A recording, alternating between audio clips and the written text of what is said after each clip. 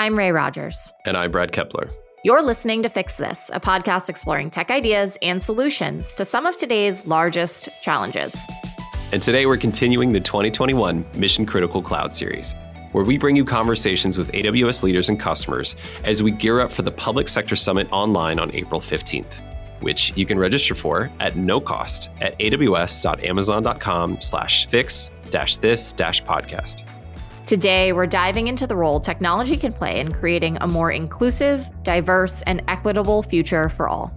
So let's jump right in with Ray and Dave Levy, Vice President of our U.S. government business at Amazon Web Services. Dave, as the leader of our U.S. government sales here at AWS, you have experience building a large, diverse team across the whole country. Why is diversity critical to remaining customer-obsessed in the work that we do here at AWS? Amazon's mission, our mission, is really to be the Earth's most customer-centric company. And the mission is really central to our inclusion, diversity, and equity work. Diverse teams help us think bigger and differently about products and services that we build for our customers, and also the day-to-day nature of our workplace. And all of that gets reinforced inside of our 14 leadership principles, which remind team members to seek diverse perspectives, learn and be curious, and constantly earn each other's and our customers' trust. Inclusive, diverse, equitable teams have a positive impact on our services, our products, and it really just helps us serve our customers better. We know there's more work to do, and we have several programs designed to help improve the diversity pipeline in tech. Some take a long-term approach to help increase larger talent pipelines, like our Amazon Future Engineer program. And others are trying to incorporate more diverse talent immediately into the workforce, like our partnership with historically Black colleges and universities. In addition to that, we have our 12 affinity groups at Amazon, and they're comprised of over 90,000 Amazonians across hundreds of chapters around the world. Each has their own executive sponsor as well that ensures these groups are engaging at every level of the company. Some groups include the Black Employee Network, Glamazon, Indigenous at Amazon, Women at Amazon, people with disabilities. We engage and consult their leaders and seek their ideas to improve our inclusion efforts internally and externally. And we also have programs geared toward hiring from a diverse talent pool, including transitioning military vets and their spouses. We have AWS Educate for Veterans, our military apprenticeships program. Tell us about our commitment to diversifying our hiring from a broad range of backgrounds, including the U.S. military. AWS is committed to hiring our military veterans and their spouses. We find that many of the qualities that are foundational to military service align well with our culture and our leadership principles. There are more than 40,000 veterans and military spouses employed at Amazon across the U.S. It's far surpassing our pledge to hire more than 25,000 by May 2021. We're also progressing in our commitment to provide AWS training to 10,000 active duty service members, military veterans, and spouses through the AWS Educate program. To help find even more talent, we launched the Amazon Technical Apprenticeship Program. This program provides classroom training followed by 12 months of on-the-job training before apprentices move to full-time jobs with our company. Another great example is our Bridge program, which stands for Broadening Research and Innovation for Defense and Government Employees. The goal is to share Amazon's industry best practices and business processes with the military, national security, and federal government communities with the aim of enabling them to modernize and keep the United States and its allies safe. The largest part of the Bridge program is our fellowship program. For anywhere from 1 week to 1 year, service members have the opportunity to work at Amazon. They learn industry best practices from us, and then they return to their military or government career with skills and resources to bring about organizational transformation and innovation. It's a really exciting program. Our customers are also diverse in nature, and our federal customers are doing really exciting work. For example, in 2020 here in the US Census brought the nationwide count online for the first time using the AWS cloud. The census, of course, is critical in understanding the demographics and population of the country, which then helps determine how resources like federal funds, grants, and support is allocated. Tell us about the work the census did in 2020 and how the cloud played a critical role in this evolution. As you mentioned, the decennial census is critical because the data collected by the Census Bureau helps determine the amount of federal funding that goes to essential services such as hospitals and schools and local infrastructure projects. It also shapes local and federal legislative districts and affects the number of representatives states get in Congress. Ultimately, 79 million responses were collected online as part of the 2020 census. AWS began working with the U.S. Census Bureau about 4 years ago to bring its vision of a digital census into reality. We initially provided strategic guidance, which helped them get the right solutions in place. The Census Bureau moved its 2020 census.gov website to AWS GovCloud. GovCloud is our region designed to host sensitive data and address the most stringent U.S. government security and compliance requirements. And while we started working with the Census Bureau years ago to make this happen, the pandemic made this modernization even more critical at a time when the Census Bureau had to scale back some of its in-person data collection. And despite the challenges posed by the pandemic, the Census Bureau still achieved a national enumeration rate of 99.98%, the highest enumeration rate ever recorded. Enumeration rate simply refers to counting. The census's job is to count households and count the members in those households. Really tied to driving those outcomes and allocating the resources, right? Yes, absolutely. The cloud ultimately powers solutions that can capture the imagination of diverse audiences worldwide and give access to things that were previously inaccessible to them or even unimaginable. Recently, for example, NASA JPL allowed people to send their name to Mars, which was so cool. And people from around the world, no matter their background, were able to participate and contribute and leave their mark on what was a once-in-a-lifetime moment. How is the cloud and AWS broadly helping to power solutions like these that will open doors for a more inclusive world by giving access to knowledge, resources, opportunities to learn, and chances to collaborate? During Perseverance's mission to Mars, the science and engineering data is being processed and hosted in AWS, enabling the Mars 2020 mission to benefit from scalability, agility, and reliability of AWS in the cloud. By using AWS, NASA JPL is able to process data from Mars on Earth faster than ever before. AWS also powers the Mars mission website, which shares images from Mars with the public. We make data from the federal agencies available through the Registry of Open Data on AWS. The Registry of Open Data on AWS makes it easy to find data sets made publicly available through AWS services. So examples of federal customers on the Registry of Open Data are NASA, the Department of Energy, and NIH, NOAA, which is the National Oceanographic Atmospheric Administration.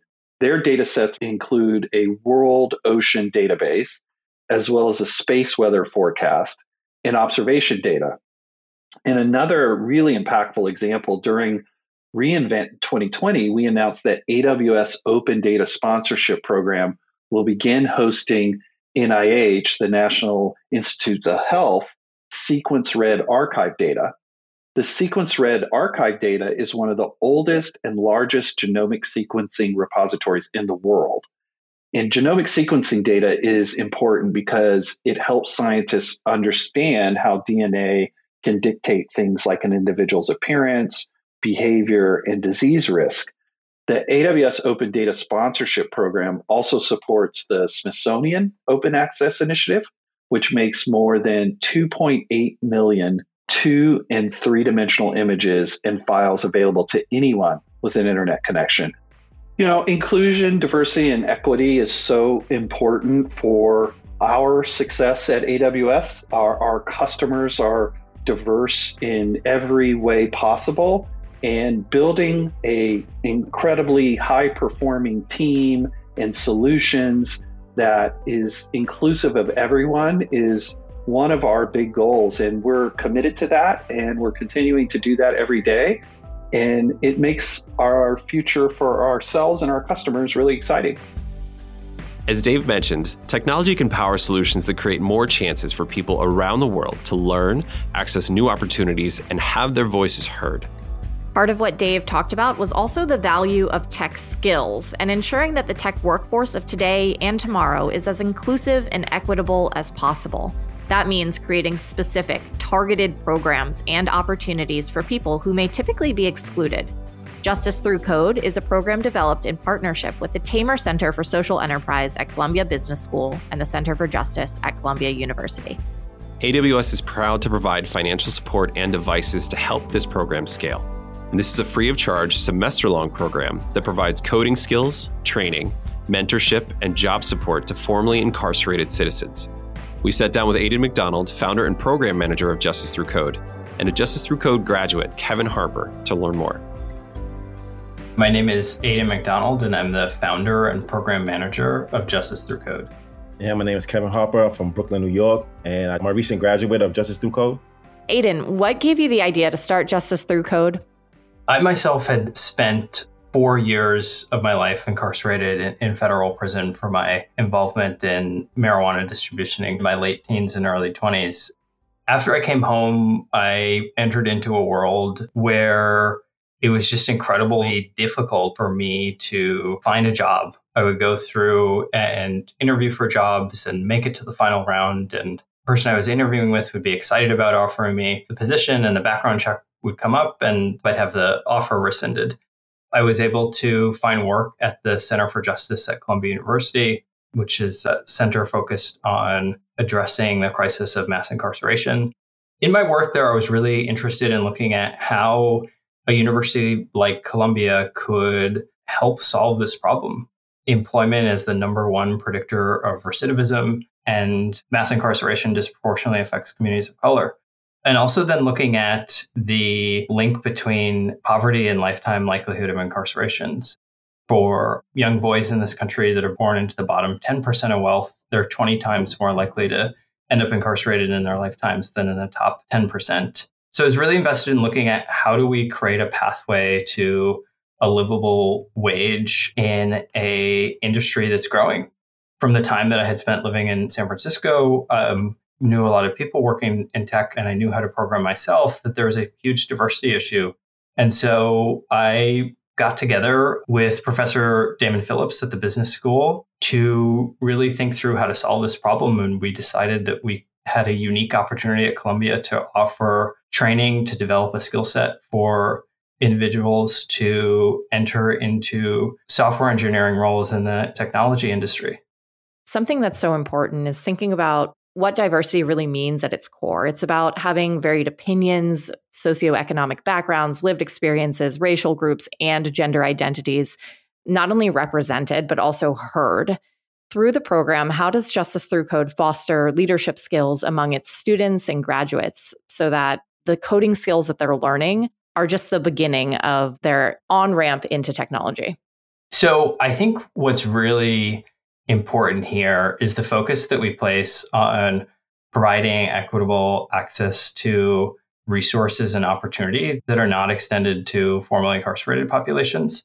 So one of the things that's very unique that we do is we have a very robust mentorship program where students are paired with software engineers from companies like AWS and people that work at Columbia as well. And this really provides students the opportunity to continue to develop their skill set after they finish in the program, and also to develop the networks that will support them in their job searches and for advice for years to come. It's hard to move ahead in life when you don't have opportunities to turn your life around or just for someone to even give you a chance. And I think that's one of the best things about Justice Through Code is that it provides resources to a group of people that would never, ever have an opportunity to get these resources. And most times when you give people the opportunity to the resources, you'd be surprised what they can do. Usually a lot of times with recidivism and people going back is that they come home to the same situation that they left. But if you put them in a position to where they actually have an opportunity to improve their life, a lot of people will actually walk a straight path. Yeah, Kevin, I would love to hear about your personal experience. What was it like going through the program and then graduating and now being a TA with Justice Through Code? I've always been interested in tech, but looking from the outside, it's almost like this world is just for people who go to school and who graduated from college. When I had seen the post on social media about Justice Through Code, what made it interesting to me is that it was the first time I seen something that was targeting me.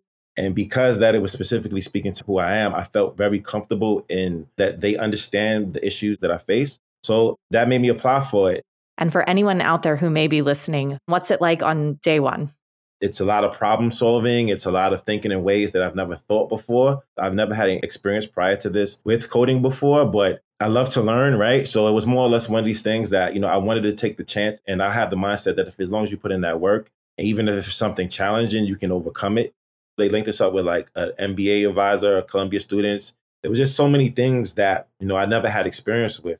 I look at Justice Through Code sometimes as almost like a 3-month-long job interview because the things that you're going through is what in the professional world you're gauged by.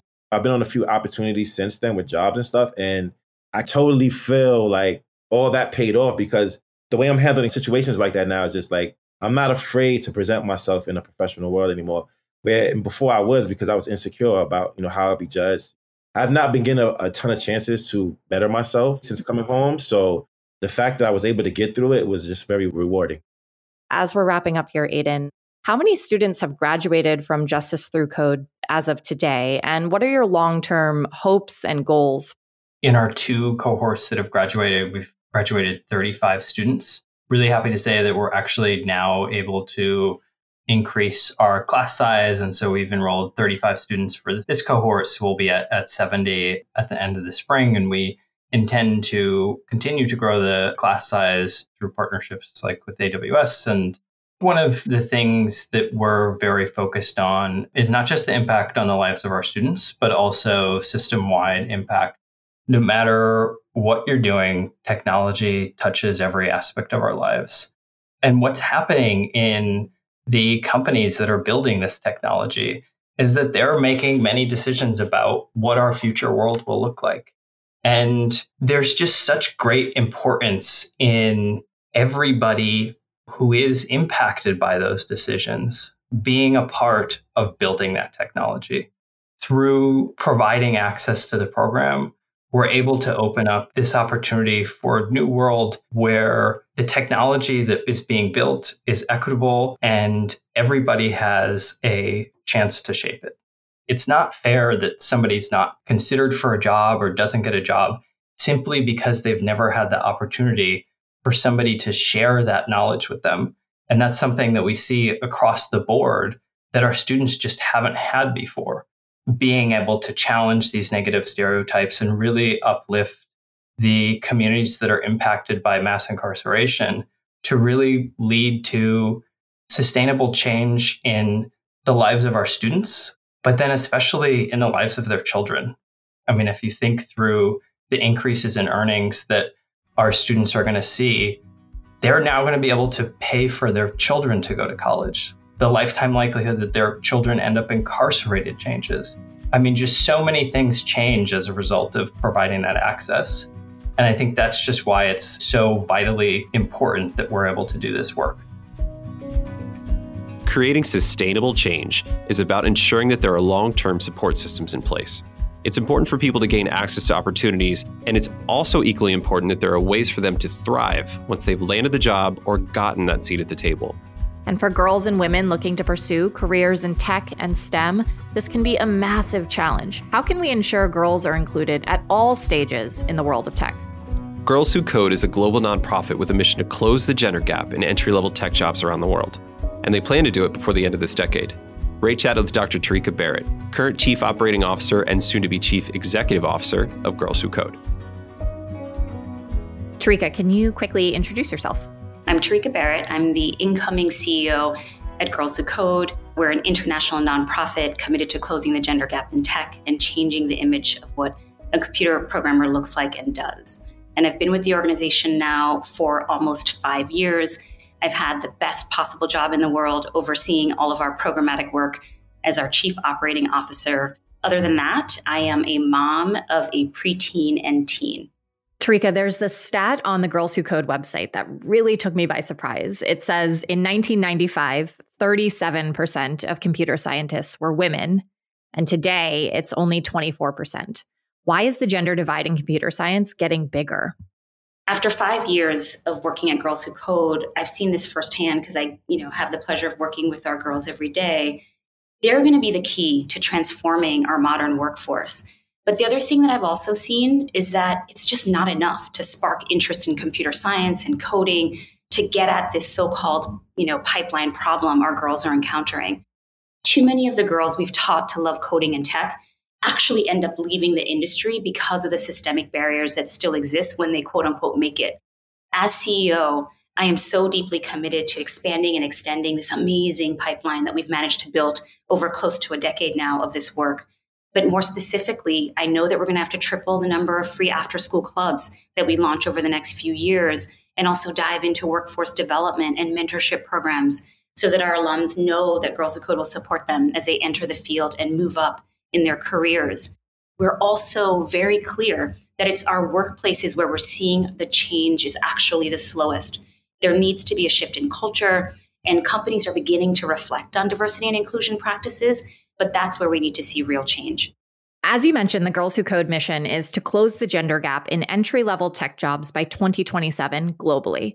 Give us a sense of the roadmap. I know you just mentioned that you plan to increase the number of mentorship opportunities, after-school programs, but what are some of the other things in the works for Girls Who Code to achieve parity before the end of this decade? As you might imagine, in this moment, especially with COVID, I've been thinking a lot about this because it's hit our workforce so hard, and especially our women and our women of color in particular. But the roadmap ahead is simply a continued investment in our girls. I've seen firsthand that passionate, ambitious, and diverse young women are going to be the key to transforming the workforce. We know they're the ones who are going to take on all the tough challenges we face.